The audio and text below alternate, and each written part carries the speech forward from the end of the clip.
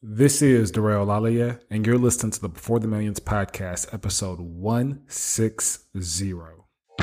Are you ready to be the master architect of your life? Are you ready to design your business and invest in needs that create the lifestyle you've always dreamt of? Are you ready to learn from entrepreneurs and millionaires who have achieved a certain level of success? Hey, this is Derek, location independent entrepreneur, and you are listening to the Before the Millions podcast. Hi, I'm Gina Lofton. I am an investor, and you're listening to the Before the Millions podcast. Hey there, my name is Heather Havenwood, marketing coach and global entrepreneur, and you are listening to the Before the Millions podcast. Hey, this is Mark Asquith, the host of the 7-Minute Mentor podcast, global entrepreneur and all-round geek, and you are listening to the Before the Millions podcast. I am MC Lobsher, the Cashflow Ninja, and you're listening to Before the Millions podcast. You're listening to the Before the Millions podcast. Whether you're looking to invest for cash flow or build an online business that allows you to be location independent, you've come to the right place. Mr. Hollywood himself presents the Before the Millions podcast. And now your host, DeRay Olalaye. What is going on, good people? Welcome back to another installment of the Before the Millions podcast. Guys, I am so excited for this here episode. We are talking about mobile home investing, and not until today, this episode, have I been educated on this particular field and how to get into mobile home investing and what it's all about and how to really look at the numbers. Today's guests, Jay and Samara, real estate investors and educators in the space of mobile home investing. They're going to teach us exactly 5 different strategies to make money with mobile homes. So this is a question I've probably received time and time again. Quite often when we're making cold calls or we're door knocking or we're sending out mailers, we're always getting these random land deals and mobile home deals, and we never know what to do with them. Well, again, in today's episode, we're going to discuss 5 different strategies for making money through mobile homes. So stay tuned. So for the past, let's just say 3 or 4 years, I've been learning and getting better and tweaking and failing forward at Facebook ads and Google ads for all of my businesses, really. And even though I started with Google ads and over time became way more proficient with Facebook ads, I'm just now really grabbing a hold of Google ads and getting a good grasp of it to where I think I know how to scale a business solely by using Google ads. And it's actually pretty amazing. You know, it's been, again, 4 years through courses and webinars and mentors and workshops and my own personal experiences spending tens of thousands on Google ads. I spent the same amount, actually probably 4 to 5 times as much on Facebook ads. But I think that's going to change soon because of the way my physical products business is set up and how I plan on using Google ads to scale it to a 7-figure company. I'll be documenting this soon, by the way. But here's what's interesting about spending all that money on ads. It's not wasted efforts. It's not wasted money. Data that I collected 4 years ago for one of my businesses is still relevant today. It's still helping me make decisions today.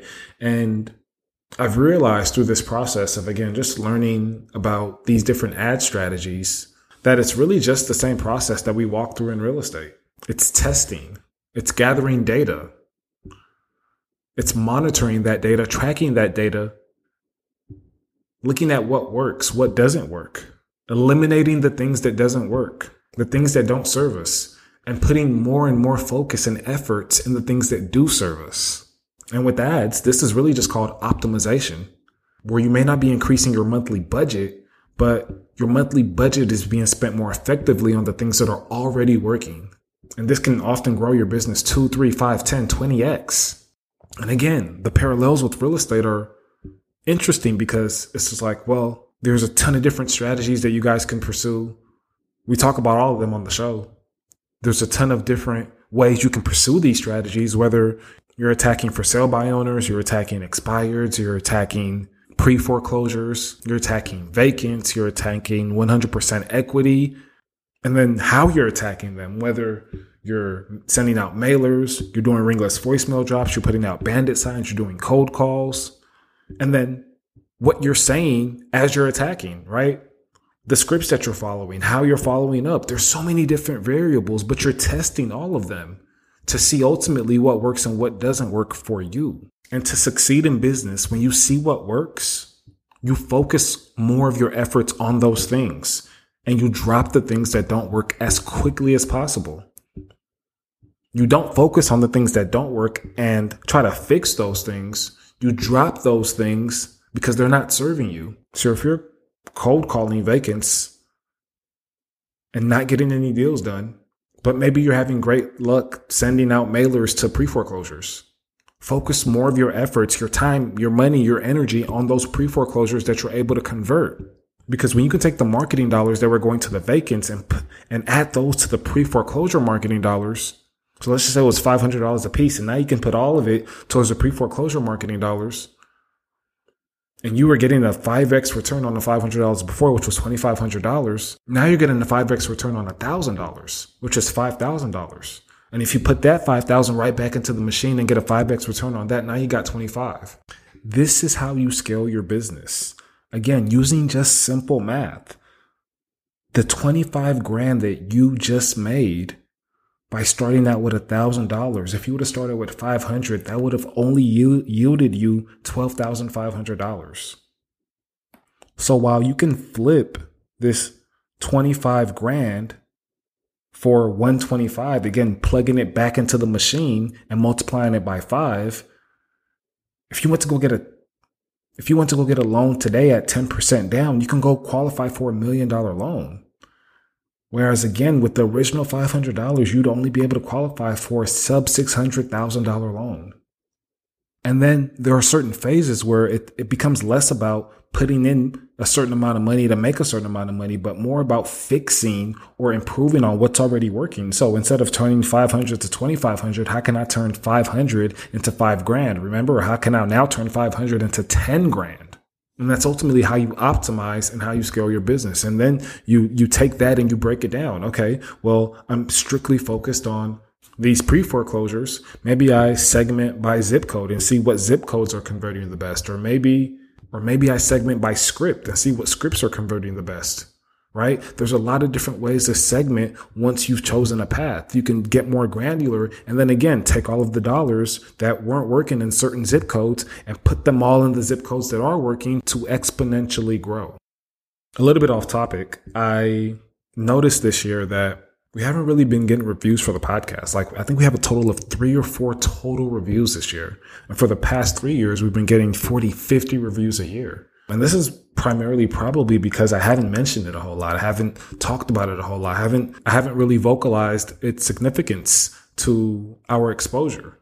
So if you don't know, iTunes and a lot of these podcast aggregators, they have certain algorithms that tell them shows that should be at the top of their lists, shows that should be discovered more, shows that people listen to and like and want to hear more of, and shows that they think other people will probably like as well. They have these algorithms that do all that work automatically to rank podcasts. And a big factor in a lot of these algorithms are the reviews that people are leaving.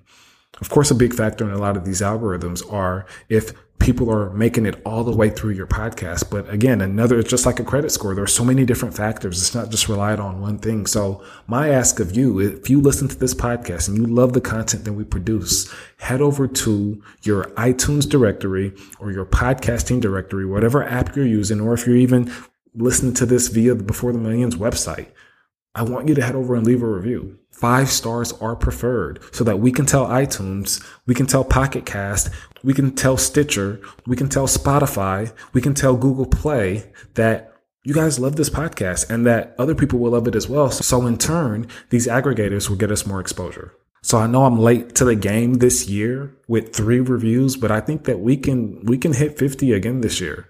But the challenge is that it's going to be in a 6-month time span. So that's my goal for the next 6 months. Let's see if we can get 50 reviews. And as a gift to you guys who haven't yet left reviews, I want to make sure that, going back to the subject matter of testing and getting out there and finding motivated sellers that you can close deals with and continuing to put your focus on those exact people using a specific strategy, I want to offer you my freebie, my 45 not so common ways to find motivated sellers. So this freebie is a PDF that's going to highlight to you ways that you really won't find on the internet scouring that you can find motivated sellers. And again, why it's important to find a motivated seller is because you can get a bargain for your deal. You can help somebody out of a tough situation and profit from that. But again, the key is that they're motivated, right? I wouldn't be a motivated seller for you because if I wanted to sell a property today, I just go to the market and want and wait and expect full price. But if I'm facing foreclosure, if I have an urgent matter, if there's a death in the family, this may mean that, hey, I'm willing to sell at a discount because I need to hurry up and get this done fast. And these motivations, guys, are the keys to this real estate industry, are the keys to the game, are the keys to the art of negotiating, the art of getting a deal done. So I guarantee you when you download this PDF, you're going to discover tons of interesting ways to find motivated sellers that your average investor is just not thinking of. Lists that your average investors are just not pulling or just not cognizant about. You'll have access to those lists, strategies, and more. Once you leave us a review, take a screenshot of that review and send that screenshot to info@beforethemillions.com. That's info@beforethemillions.com. In efforts to get to 50 reviews by the end of the year, an additional 50, and I think that'll put us at 200. In efforts to get us to an additional 50 reviews by the end of the year, I want to give you guys a special freebie that is also in alignment with getting you to your goal. Testing is a big part of the game. And if you're not testing in your market, and if you're not testing different strategies, if you're not testing different activities, then how are you going to know what's converting, what's working well, what you should focus on, what you should double down on? So allow my freebie to help you get started with the testing phase. And if you're like, DeRay, I'm not at the testing phase, or I don't need a freebie at this time, or I'm not in real estate investing, I'm just here for the inspiration, and you leave a review, again, I thank you all the more. Thank you. I appreciate you. I know and hope that you'll continue to be inspired, and your support has been absolutely pivotal to the growth and success of this platform.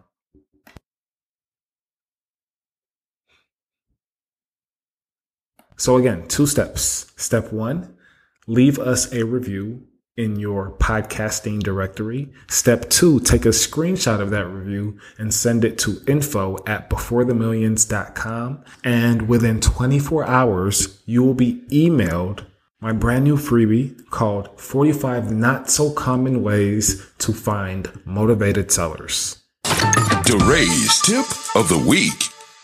Okay, so my tip of the week this week is actually a book recommendation called Super Forecasting: The Art and Science of Prediction.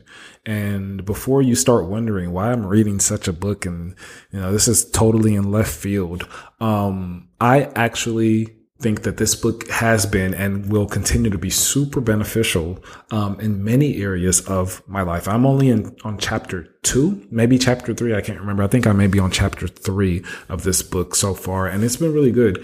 And it's been really fascinating to learn the history of predictions and to learn the history so far of modern medicine and science, and ultimately how psychologists and doctors and almost all professions known to man really didn't know what they're doing just a few short years ago.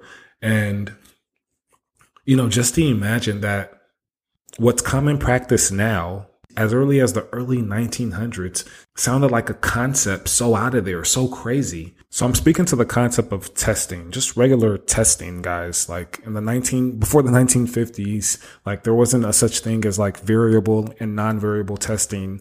So doctors would literally come up with potions and surgeries and, things of that nature. And if they worked once or twice or a few times, or maybe the patient started getting better around the same time that they prescribed their medicine, and they noticed that the patient's getting better. So they prescribe the medicine as the ultimate antidote for whatever sickness or disease that the person has. They believed that, hey, this was it moving forward, and nobody could contradict what they said. They were the doctor. They were the person of authority. And in the 1950s was the rise of evidence-based medicine. There was no longer the practice of creating your own medicine or procedures or surgeries and just passing it off as if it's golden. Again, this is just 70 years ago. And most doctors opposed it. They didn't want their expertise challenged. They felt as though they were already experts. And we often suffer from this illusion of knowledge. He talks about how these same stories are going on right now in politics, right? This vicious debate over, the effectiveness of all these different policies. And nobody has any real validity. Again, going back to modern medicine, he talks about a ship's doctor by the name of Lynn. And in 1747, Lynn had about 12 sailors who caught a disease. And again, there wasn't any formulaic way of getting over diseases without trial and error, without testing, like we talked about in the intro, right? So he tried 6 different things to cure these guys. He quarantined each of them, and he was like, all right, you guys pair up by 2s, and I'm going to give you guys all, 6 different things to try, and we'll see what happens. So he gave the first pair seawater, and then citrus, and then vinegar, and then cider to the 4th pair, and then sulfuric acid, and then bark paste. And miraculously, the individuals, the pair he gave citrus to, they healed. And you would think after this moment, he had this eureka phase, or this light bulb go off, like, hey, like, I just figured out how to do randomized trials and I came up with a cure. Like, he doubted his own results. So nobody else used that cure. There was barely anything else said about this particular instance until the 1920s. Until the 1920s, guys. That's when it was just up for debate. Whether, just statistics and modeling and trials, whether it was something really super important and innovative and something that, was going to change the entire world, or maybe it was still just something trivial. And quickly after that, it started to pick up steam to where randomized trials, measurements, and statistical analysis and forecasting became a major part of the game for stock market investors, for doctors, for the entire sports world, for real estate investors, for launching a product, or even just planning for your weekly meals. I believe that the authors are going to take this insanely complex art of forecasting and distill to us what's working, what the top 1% and 2% of experts are actually doing to have favorable outcomes in their predictions. And they draw on examples like the prediction of the iPhone, the raid on Osama bin Laden's compound, and the failure of the Bay of Pigs. A lot of well-known sports analysts and mathematicians recommend this book far and wide. And in fact, the last person I heard recommend it was one of my favorite fantasy football podcasters. This book is called Super Forecasting, and it's by Dan Gardner and Philip Tetlock. And again, it's a book that far and wide, a lot of people have great things to say about it. I mean, the Harvard Business Review has a ton to say about the power of this book. And some of my favorite podcasters, the Investors Podcast, talk about how they use this book in forecasting the financial markets, stocks, bonds, and all things finance. So again, it's a book that I think that will just overall help you sharpen your decision skills. And as I continue to dive more into it, I'll probably share more insights and more nuggets that I gather from it along the way. And now your feature presentation. We met out in Miami during our partying days and whatnot. And it's so funny, our first conversation, it was on the beach. We spoke for maybe 3 or 4 hours. And I think the thing that brought us together was that, we were each striving to become entrepreneurs, even as kids. You want to get into that a little bit? Yeah, I think it was just the drive for more, and just the, coming from humble beginnings kind of related us, having, just, issues with our parents, and you just had a lot of things in connection. But we met in Miami. We actually did long distance. I lived in New Mexico at the time, in Albuquerque, and we ended up doing long distance for about a year. And the connection was there. We still had things to talk about, even over the phone. So we ended up getting married and moved to Florida. And, we we're always entrepreneurs at heart. We've always had that drive to just, Jay was in the military when I met him. And I was kind of in the corporate world. I was becoming a CPA, and we were just doing everything our parents told us to do, following that strict line, like going to corporate America, going to build that corporate ladder until we got there. Yeah, we just really felt unfulfilled. I remember being at work and seeing, my boss come in. This is the position I'm working hard to get. And just seeing him consistently coming in, he looked overworked. He wasn't happy with where he was at in life. He was always complaining about certain things going on with his family, not having enough money to get by, and really just not being satisfied, not living. And at that moment, even though we had tried so many things up until this moment, like trying to become personal trainers, trying to start a photography business, looking into starting a whole fit body boot camp type of business. At that very moment, I said, you know what, enough's enough. I need to do something. Started praying on something. And luckily, she ended up finding, getting an email random. Was it an email or was it? It was actually scrolling on Facebook. But I ran into a Rich Dad, Poor Dad conference. And I was like, hey, we've tried a lot of things. We've tried and failed. And, we just didn't know what that next move was. So let's try real estate. I think this might be something where we can both work together. And we went to that conference and we were super inspired. Like we were like, man, I didn't know people were doing this. I didn't know this was a way. And so we decided to just jump into real estate. We're like, hey, I think we're both fired up from this. And so we jumped in and scraped our knees a few times. Yeah, and I'm glad she did that because I would say about 30 to 60 days after this, I ended up getting released from my job. Like they actually terminated my position. So, if I didn't have this to fall back on, I think I would have just been going back in the rat race, looking for a whole nother opportunity. So she found that. We actually started with real estate.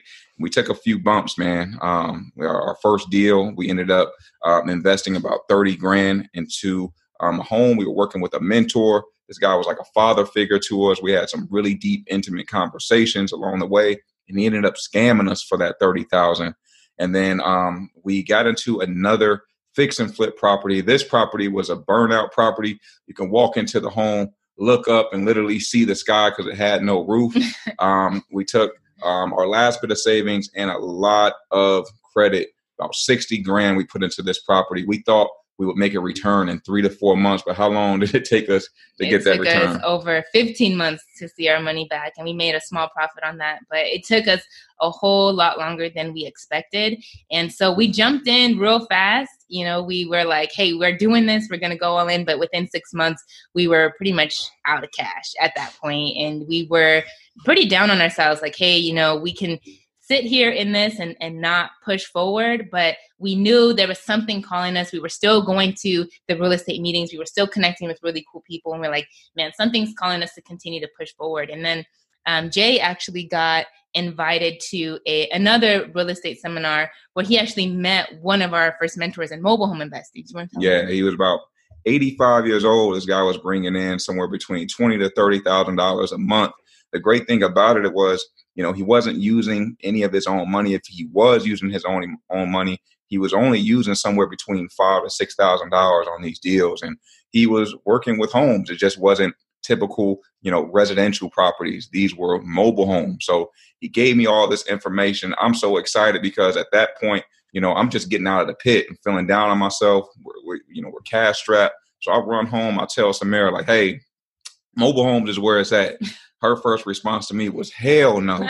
You know what I'm saying? When she thinks about mobile homes, she's thinking about trailer trash, 8 Mile, all the stigma that comes with it. Yeah. But when we immersed ourselves into just learning what this was all about, we actually ended up hiring another mentor. And then up to this date now, we've been able to close over 400 transactions. And what's better about it is we've been able to impact thousands of students just by the knowledge we have and sharing it with them. Wow. Jay and Samara, this is actually absolutely beautiful. I have a page full of notes. I don't even know where to start. I could just imagine when you guys are first meeting on the beach in Miami, and you probably have friends that are like 3-4 hour conversation on the beach. Like, come on, like we got places to go. Like, what are y'all doing? We gotta go. That's definitely insane. taking them for the team for sure. Yeah. That's what's up. But ultimately, you guys got together, you got married, and you guys are now in Irvine, California. You guys are mobile home investing like phenomenons, and the number of deals that you guys have done and the amount of success that you guys have helped other students achieve is absolutely amazing. But again, going back to your origin story, I just want to kind of sit on this for a little bit because I think it's important to think that you guys started a photography business. You guys got into fitness a whole lot, started multiple fitness businesses. You guys got into fixing and flipping. Would you say from like, when you just think about it viscerally for as business owners today, right, knowing what you know about business, would you say that those businesses were failures and mobile home park investing was the solution? Or would you say that it was just a culmination of your experiences that led you to mobile home park investing, but all those businesses could have worked? Yeah, I think that it's definitely a culmination of those experiences that led us to real estate, because I think we learned something from each and every one of those businesses that we took into the next one. And we actually became stronger as a couple. We became stronger as business partners, just from falling down, learning, some things in the photography business. It just, we didn't each have our own roles. So we needed to figure out what were our strengths and what were our weaknesses and how can we really, work with each other as a team to become better. So I think all of that led us to real estate and led us to mobile home investing, because without those experiences, we probably wouldn't have even seen the gold in real estate and, the business that we have. Yeah, it got us to a point where, we're not afraid of taking imperfect action. I think all those experiences, the gym, we did network marketing. I was trying to sell the crazy rap thing with It Works, and the real estate. The what? Crazy rap thing, man. Crazy. I'm not ashamed to say it. I'm not ashamed to say it. The crazy rap thing. I was out there in Target just trying to get mine, but I love it, man. I love it. The imperfect action, man. It allowed us to build up confidence in the sense of, hey, we might not have this thing all the way figured out, but I'm not afraid to fail until I get to that solution. And I think, we ultimately ended up failing our way into mobile home investing. Yeah, I love that. And, it's crazy. I have a very similar path. I don't know. I had a conversation with a guy the other day. I'm trying to remember if it was I was interviewed on my friend Billy Keel's podcast. And, we're kind of just talking about the difference between people who take action and people who don't take action. And oftentimes us as coaches and leaders in the space, we're constantly trying to find that trigger point to help people just go after it and you'll be fine. Trust me. But for me, I didn't need that. Like I was so desperate. I was so hungry. I was so frustrated. Just like Samara, I was trying to be a CPA. I was working at a Big Four accounting firm, and I thought it was the dream job. Like before I got there, I thought I had it made. Like Samara, like how hard is it to get into one of those firms, and you finally get there. Yeah. You're breaking your back just to get there. Yeah. Mm-hmm. What?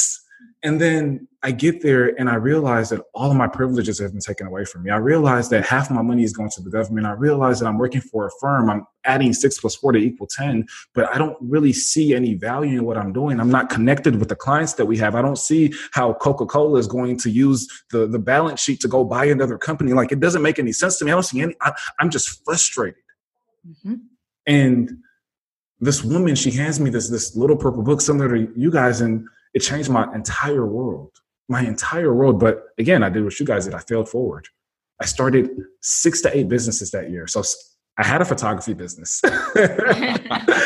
I started a drop shipping business. I started a eBay business. I started a lead gen business. I started a Kindle publishing business. I started investing in real estate. That's 7 right there. I'm missing one. I started 8 businesses in 1 year. I was desperate. I was like, and I'm sure you guys have this mindset. Something is going to work.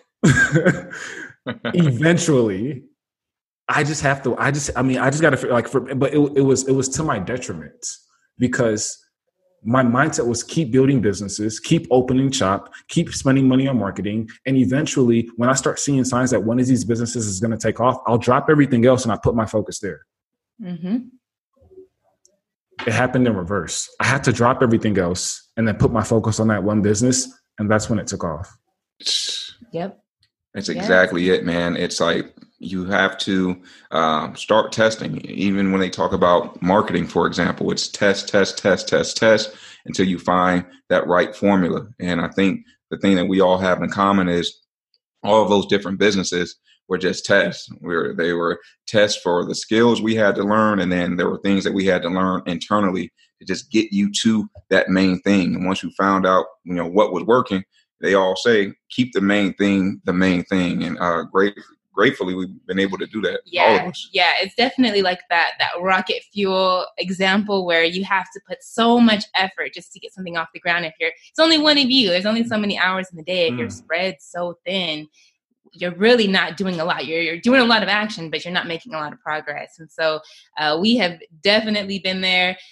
We knew in the corporate world, we're like, man, there's got to be more. I remember going to my desk every morning, literally telling myself that there's got to be more than this. There's got to be more to life than this. It's just like, sitting in those cubes, just feeling unfulfilled.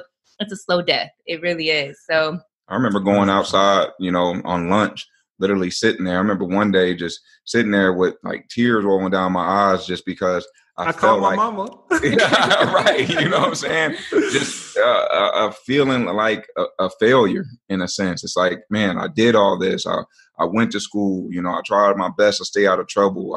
I got the job. I drank the Kool-Aid, and it led to me being unhappy and unfulfilled. And I thought that I was stuck. And I think that's where the tears came from. Yeah. 100%. I definitely can resonate with that. I know a lot of listeners can as well. Do you think that this life is for everybody? Do you think entrepreneurship is for everybody? I'm curious. I know a lot of people have varying takes on that. So I'm curious as to what you guys think. And if you guys have varying takes on it. Yeah. And my take on it is entrepreneurship, in my opinion, it is not for everyone. We know about all the trials and tribulations that you have to go through, all the testing you're going to go through, the storms that are coming your way. Everybody's not meant to go through that. And on top of that, we as entrepreneurs know that it's not just us. It's not the entrepreneur that makes the business. It's the individuals that help, add fuel to our fire. I think there's entrepreneurs, but then I also think there are servants, and those individuals can become servant leaders in their own way, even though it's not their dream. They become part of that mission and shepherds to help you get to your ultimate goal. Yeah. I would kind of piggyback on that. I don't think the lifestyle of entrepreneurship is for everyone, but I do believe that everyone has a purpose and everyone can feel fulfilled, even if it's not their own business. Supporting a cause, supporting something that you're passionate about will still create that fulfillment, and you can still make great money. You just maybe not the entrepreneur in the business, but you're still supporting something that you're passionate about. So I don't think entrepreneurship has to be for everyone. I think there's got to be, people have to have seats and roles within a business. But as long as you're feeling fulfilled and you're doing something you're passionate about, I mean, entrepreneurship isn't all what it's cracked up to be every day, man. Like there's a lot that goes into it. I think it's just kind of a trendy word right now. 100%. So guys, before we get into this niche that I know very little about, I don't know, like sometimes, people call it mobile home parks, mobile home invest. I mean, I've heard so many different terms for so many different things, and I can't wait till we get complete clarity around you guys' niche and how to get started. But first, I want to ask you guys, when you think about just your success overall and what has helped you get to where you are today, when you think about maybe one of the most worthwhile investments that you've made in yourself, and this can be an investment of money, this can be an investment of time, this can be an investment of energy. And I'll start with you, Jay. When you think about one of the most worthwhile investments that you've made in yourself in terms of money, time, or energy, what can you pinpoint some of that stuff to in the most recent years? Man, it's a combination of things. First and foremost, I think the investment into faith, because there were so many times where I felt crushed. I felt like, I wasn't going to make it. I felt like I just wasn't going to figure this thing out. And at the time, I just wasn't investing any type of time, energy, money into building up the faith, the connection that I have with myself and the connection I have with my higher power. And then after that, it would be honestly the time and money investing into other mentors that have the results that I actually want. I'm not just talking about the amount of money that they're bringing in each and every month. I'm talking about the core values that they stand for, how they're treating their body, how they're treating, their connection with their self, their higher power, how they're treating their relationships and their spouses and their queens and their kids, and then ultimately building that kingdom, that long-lasting legacy to leave for their family. So I think by taking that time and taking that money to invest into them, I was able to get more skill sets, more knowledge, more so a blueprint that's needed to help me level up into where I am. So I do think it's just a combination of those things. I love that. Samir, before we get to you, Jake, when you think about, and again, I don't know how many individuals can go through this process, but again, I've been through a similar process as you guys, hiring mentors. And you said your first mentor, you spent $30,000. I spent 1/3 of that for my first mentor. You spent $30,000 on your first mentor, your very first one. You didn't even start from like, $2K and then $10K. And like, you just went all in. And I could imagine the gut check that you guys had when it didn't work out. How do you possibly get back on that horse? Like, I don't understand. I first had to, get rid of my ego. When it happened, just being the man and being the ultimate decision maker, I was so down on myself, and it was so easy to point the finger. Instead, I started to point the finger at myself and giving myself some grace, like, hey, it's okay. This is just one person, just like they say out there with everything going on right now. Man, there's so many dirty cops out there. No, there's just a small percentage of dirty cops that we're getting the highlight. I actually know personally a lot of really good cops. It's just like that with mentorship. We ran into that one bad apple, but I know in order to get to where I want to be, I can't allow that to paralyze me, because that was a learning lesson in itself. And I will not be afraid to invest my time, my money, my energy, my faith into other individuals that actually have the character that I'm looking for. And recognizing that going through that process, I'm able to now understand what good character looks like. I just wasn't able to recognize the red flags before, because I was all about taking massive action. And now I'm doing the character check before I invest any of my time, any of my money, any of my energy into anyone. Powerful. That's so powerful, man. I love that a lot. Samir, one of your most worthwhile investments that you made in yourself, whether this is an investment of money, time, or energy? Man, there's so many. It's hard to just pick one, but I would say, along the journey, investing in the right relationships that help push me to that next level. I think relationships are everything, and your environment is a lot about who are you around? What are the conversations that you're having? Who's there to kind of help push you to that next level? Who are you there to lift up, and who's there to lift you up? And I think, investing in those people around me, getting into those mastermind groups, getting into those groups where, people are all on the same journey. We can learn together. We can grow together. I think that's been one of the biggest investments for me, is just being around people that can we can learn from and we can grow from and just get to that next level. I love it. So again, guys, I think it's time for some strategy. I'm super excited for this portion of our show, because I don't know if I'm talking about mobile homes, mobile home parks, trailer homes, trailer home parks. What does all this stuff mean? How do I get into it? And what are the benefits of your niche? Please, guys, take it away for us. So we'll first start off with the benefits to the individuals that we're serving. There's a crisis. Wait. Can I take it back? I'm sorry. Yeah. I'm sorry. Just because I want to have that 30,000 foot view. You guys are mobile home investors. Okay. Right? Correct? Yeah. Correct. What is that? Is that the big 28 footer? Like what are mobile homes? And then how do I distinguish like your exact niche? I'm sorry if I'm sounding ignorant. No. That's good. That's good because I mean, we assume people know what mobile homes are, but you won't notice them until you notice them, right? So they're really commonly known as manufactured homes nowadays, and they're basically factory built homes that are shipped to a location, and they kind of put them on that location and put them on a foundation. So you can find these homes in parks where they have like maybe anywhere between 10 to hundreds of lots where they park these mobile homes and people live there and they pay rent for the land and they live in the home. So they usually own the home, or these homes can be on their own private land and, they own the land and the home. So we focus on mobile home parks. So we don't focus on owning the entire park, but more so flipping the homes inside of those, because the people that live in those parks own the homes. And they are responsible to buy and sell them on their own. And those individuals that live in these homes from time to time, they become motivated sellers, whether they, lost their job, they just can't afford lot rent anymore. Someone has all of a sudden passed away. Maybe they got a job that's in a whole nother state. For some reason, they really need to sell this home. So what they do is they reach out to individuals like us to come in, marry one of our 5 strategies with what they need. We come in, we help a buyer find an affordable home, and now everybody walks away with a win. So that was kind of like a bird's eye view of everything. Do most people that live in mobile homes, are they owners? Many of the people that we work with, they are owners of the home. These are usually, blue collar, hardworking individuals.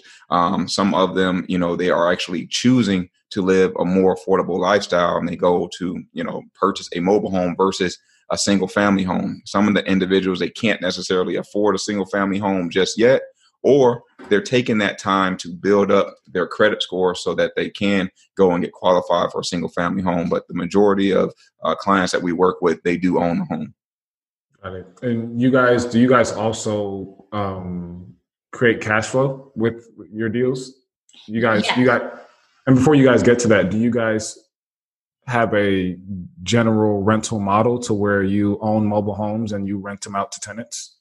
Yeah. So we do cash flow these properties. We do not rent them. We don't like being landlords. That's not something that we teach our students or want to be a part of. We actually sell or finance them. So we act as the bank and we just collect our payment each and every month, and they're responsible for the maintenance and upkeep of the property. I love that. That's in my strategy as well. I absolutely love that. That's beautiful. I'm glad you guys are doing it in the mobile home arena. So let's talk about your 5 strategies to take down deals, because I think that's where the listeners are really going to get a lot of value. And I don't know who wants to start it off, but let's get into the 5 strategies. I know there's not going to be a whole lot we can cover against a podcast episode, and we're going to have resources for the listeners to check out at the end of the episode. But let's see how much we can get in here and how much value we can get. What are your 5 strategies for taking down mobile homes? So first and foremost, we'll go with the quick cash strategies.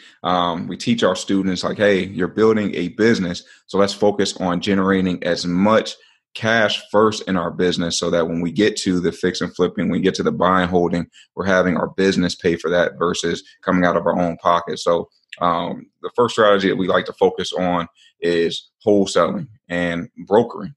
So we'll run into clients from time to time that, they have a home. Let's just say they want $10,000 for this property. This individual doesn't know how to sell their home, and we know that their home is worth $20,000. So we can go and find a buyer for this home. We might sell that property for $15,000. The buyer is happy because they can buy the home for, $5,000 below market value. The seller is happy. We walk away with our $5,000. You want to get into brokering a little bit? Yeah, brokering is mainly, this is one of the bread and butter strategies that a lot of people pass up because in mobile home parks, most of the time you don't have to be a realtor or anything like that to actually broker these properties. So it's really just, a lot of the homes that we come across, they're asking for closer to retail price, but they deserve retail price. They've kept their home up. It looks good. They deserve the most that they can get for the property. And maybe they're not in a huge rush. They're not as motivated as maybe somebody that, in the example Jay was having, they're willing to take a steep discount because they need to sell quickly, right? So with brokering, we're just able to kind of build up our inventory as investors, list these homes for them, and put a commission on top of that and sell it. So, that's something that we teach our students, hey, this is that steady income that you have in between those big deals when you're fixing, flipping and wholesaling it. You can, get these constant commissions, and you can also build up your inventory. So buyers are constantly coming to you for more and more properties, and you're just positioning yourself as that expert in the field. And then you're talking about fix and flipping. We might come across a home where we're able to purchase this mobile home for $5,000. Their repair work. The great thing about mobile homes, when we talk about repairs, this isn't HGTV. So we're only making sure the big 5 major repair items are good to go, working efficiently. So we're talking AC, subflooring, electrical, plumbing, and the roofing. We're just making sure those items are adequate. And then our buyers are buying on a discount. They're going in, making the house their own, fixing all the cosmetic items. So we're going to buy this home for $5,000. Let's just say it needs $5,000 worth of work. We're all in for $10,000. You might end up paying some lot rent in between there. Sometimes you're able to get some free lot rent in between there. But let's just say we're all in for $10,000. Now that the home is fixed up a little bit, we can now sell this home for $15,000 or even $20,000 cash. What we like to do is, if we know that that home is fixed up and it can go for $30,000, whenever we're selling it for cash, we like to go slightly below market value. So if it's a $30,000 opportunity, we'll actually sell our home for somewhere between $20,000 to $25,000 just to get it sold quick whenever we're looking for cash. But if we're looking for cash flow, what will we do? Yeah, and with cash flow deals, you're able to collect, since you are going to be creating a loan with this person and collecting payments over time, you're able to charge anywhere from 20 to 50% more for the property, just because you're able to take those payments a little bit at a time. And so the great thing about mobile home investing and all of these strategies is that most mobile homes, in most states, you transfer ownership with the title like you would a car at the DMV. So the process is really fast. Like, we've transferred titles in literally minutes versus going through title, escrow inspections, all of that, which you would do with a single family home.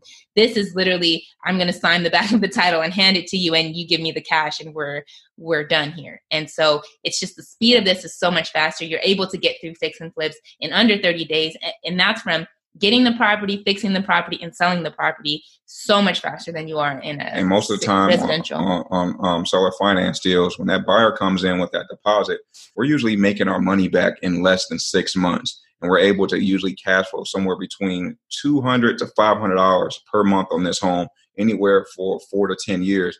And we're still able to charge interest on this home as well, somewhere between 7% all the way up to about 11%. We've seen investors charge more, but our cutoff is usually about 11%.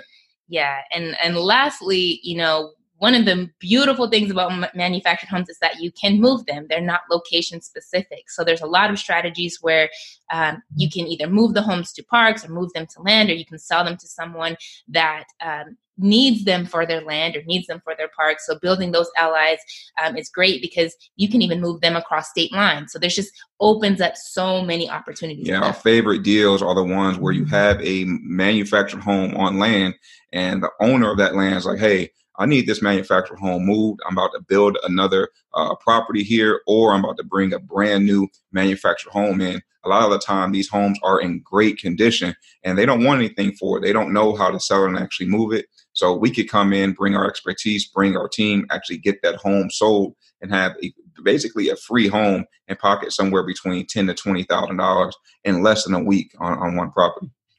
Wow, man! I gotta get you guys back on. We're running out of time. This is all good stuff. I know we jumped a lot on you. Yeah, that was crazy. And I don't know if I caught everything, but the 5 strategies are wholesaling, brokering, fix and flips, and then I got cash flow. And I know you guys go about cash flow with owner financing, but I don't know if I caught your other. There was another cash flow method, right? And then just moving homes is another way that we make money and teach our students how to make homes. Well, yeah. Okay. Yeah. That was the 5th one. I just didn't know how to categorize that. Moving homes. That's dope. Wow. This is fascinating. And this is just like the first level of the onion. Mm-hmm. We got so much more to cover. Lifestyle design acceleration hacks. What is your favorite Before the Millions book? Ooh. Yeah, there's so many. I would say The 4-Hour Work Week is one of my favorite. Yeah. And just learning that you don't have to keep chasing more, and that really getting more clarity on, creating the lifestyle that you want. It doesn't have to cost millions. I think at the beginning I was like, man, I want to be a millionaire, and I was chasing these big numbers. But after I read that book and really learned, like, hey, I can kind of build the life that I want. It doesn't have to cost that much. And the freedom and the time is what you're chasing. And so that book was amazing. And then for me, it would be High Performance Habits by Brendon Burchard. Man, it's so easy to get caught up into the everyday overwhelm of simply being an entrepreneur. So what Brendon teaches is really zoning into the habits that help high performers be high performers, and do it in a more sustainable way, and not just a way of checking things off like a task list. So that one has had the most impact on my journey so far. That's dope. I pass that book up every day, and I think I'm going to add it to my book list now. So that's awesome. Sure. What is your favorite lifestyle design app? This can be a business app or tool. I would have to say, when it pertains to our mobile home investing business outside of our coaching business, I would have to say our Active Campaign CRM app. Man, it helps us stay so organized with our team, so organized with our inventory. When you're on your way to appointments, being able to just look at the potential deal right then and there. It's very easy. I can upload my notes all by using my phone and not having to wait until I get back home to my laptop or anything like that. So I think that one has been the best, more so for efficiency for us. Yeah, I would piggyback on that. But I mean, all of the Google apps, the Google Docs and the Google Sheets and Google Calendar. I mean, I think we're in those nonstop all day. It's easy to collaborate. They're free. I mean, you can't beat those. There's so many options just to keep organized with Google. Love it. Active Campaign and the entire Google suite. Yeah. Google suite. There we go. What do you enjoy most about the way your lifestyle is currently designed? I think it's the ownership of our time. And being able to say, hey, this is what I'm feeling today, and really being able to, be intentional with your day, but create the day that you want to live, and being conscious about how I want to live and how I want to feel today, versus waking up and feeling like I have to do something. Because at this point, it's like I'm not doing anything I don't want to do. I'm able to kind of create the life that I want and the days that I want, just by setting those intentional activities. You said it perfect. I would be just repeating the same thing, man. It's that ownership of time to, be able to say, hey, this is how I'm going to work. If this business is just generating just more results and more money, and we're doing things just for more money, we don't have to do that. We can live life by design, based on what we want, based on how we want to feel, based how we want the people around us to feel, versus just the money and the results just for results' sake. We're more so living life based on our internal results that create those external results. So, yeah, there we go. She had a whole lot more to say. a little bit. What were the sacrifices that you knew you had to make before the millions to get to where you are today? Honestly, man, it was sacrificing a sense of feeling like you are included in everything. So there were a bunch of events with friends we had to miss. There were a bunch of events with families, family trips, vacations that we missed, and even vacations amongst ourselves. When we were first starting out, we took so much time, effort, and energy, really just pushing that big boulder up the hill and keeping our eye on the prize. And now we're able to do those things, but we had to sacrifice a whole lot of time in order to just get that boulder up there and get us to where we are now. Yeah, and I would say sacrificing comfort was one of the biggest sacrifices, because that your biggest potential, your growth lies outside of your comfort zone. And so doing things that scare you, risking more than you're comfortable with, kind of, like Jay said, saying no, that's outside of your comfort zone a lot. Saying no is something that you're going to have to do a lot to protect your time. So just, sacrificing that comfort and standing on what you believe in. Yep. Absolutely love it. Last but not least, guys, why do you think so many of us are stuck before the millions, even though we have every intention of getting to the millions? I think people are stuck because, and I talk to my friends, some of my friends that are in this situation, they are stuck. And I think a lot of individuals are stuck because they don't have clarity on who they need to be, how they want to feel, what skill sets they need, and what people they need to be interacting with to simply get to the next step. I think a lot of us get so caught up in trying to fix the here and now, and believing that, man, once I fix this, once I figure this thing out, whatever it is, I'm going to feel happy.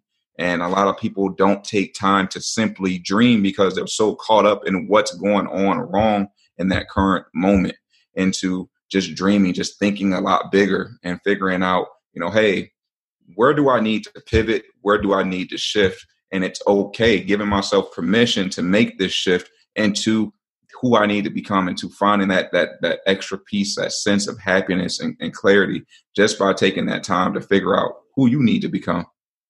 Yeah, I think that's great. I think it's definitely lack of clarity and lack of, I think that clarity puts you in that analysis. The lack of clarity puts you in analysis paralysis, and then you don't take action because now you don't know what's the next step. And I think a lot of people are afraid to get started and afraid to get out of that comfort zone.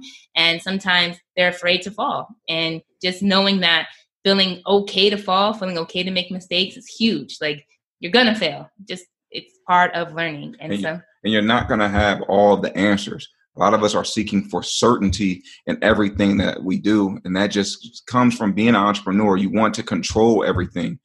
Some of the things you're just not going to have control over. You got to embrace that. And it's about going back to what we said before. You're going to have to test your way out of this. You're going to have to go and test and try new skill sets, not being afraid to try and form new habits. But unless you're getting out of that comfort zone every single day and just forcing yourself to become the person you wish to be, you're going to be stuck there. It's going to cause frustration, overwhelming, and ultimately paralysis analysis.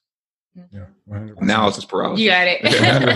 100%. Man, that felt like a perfect COVID-19 speech, and I really resonate with that. I appreciate you guys for coming on the show. It's been absolutely inspirational, amazing. If the listeners want to learn a little bit more about you guys, want to connect with you, say hi, maybe even ask you a question or two, where can they find some of your information?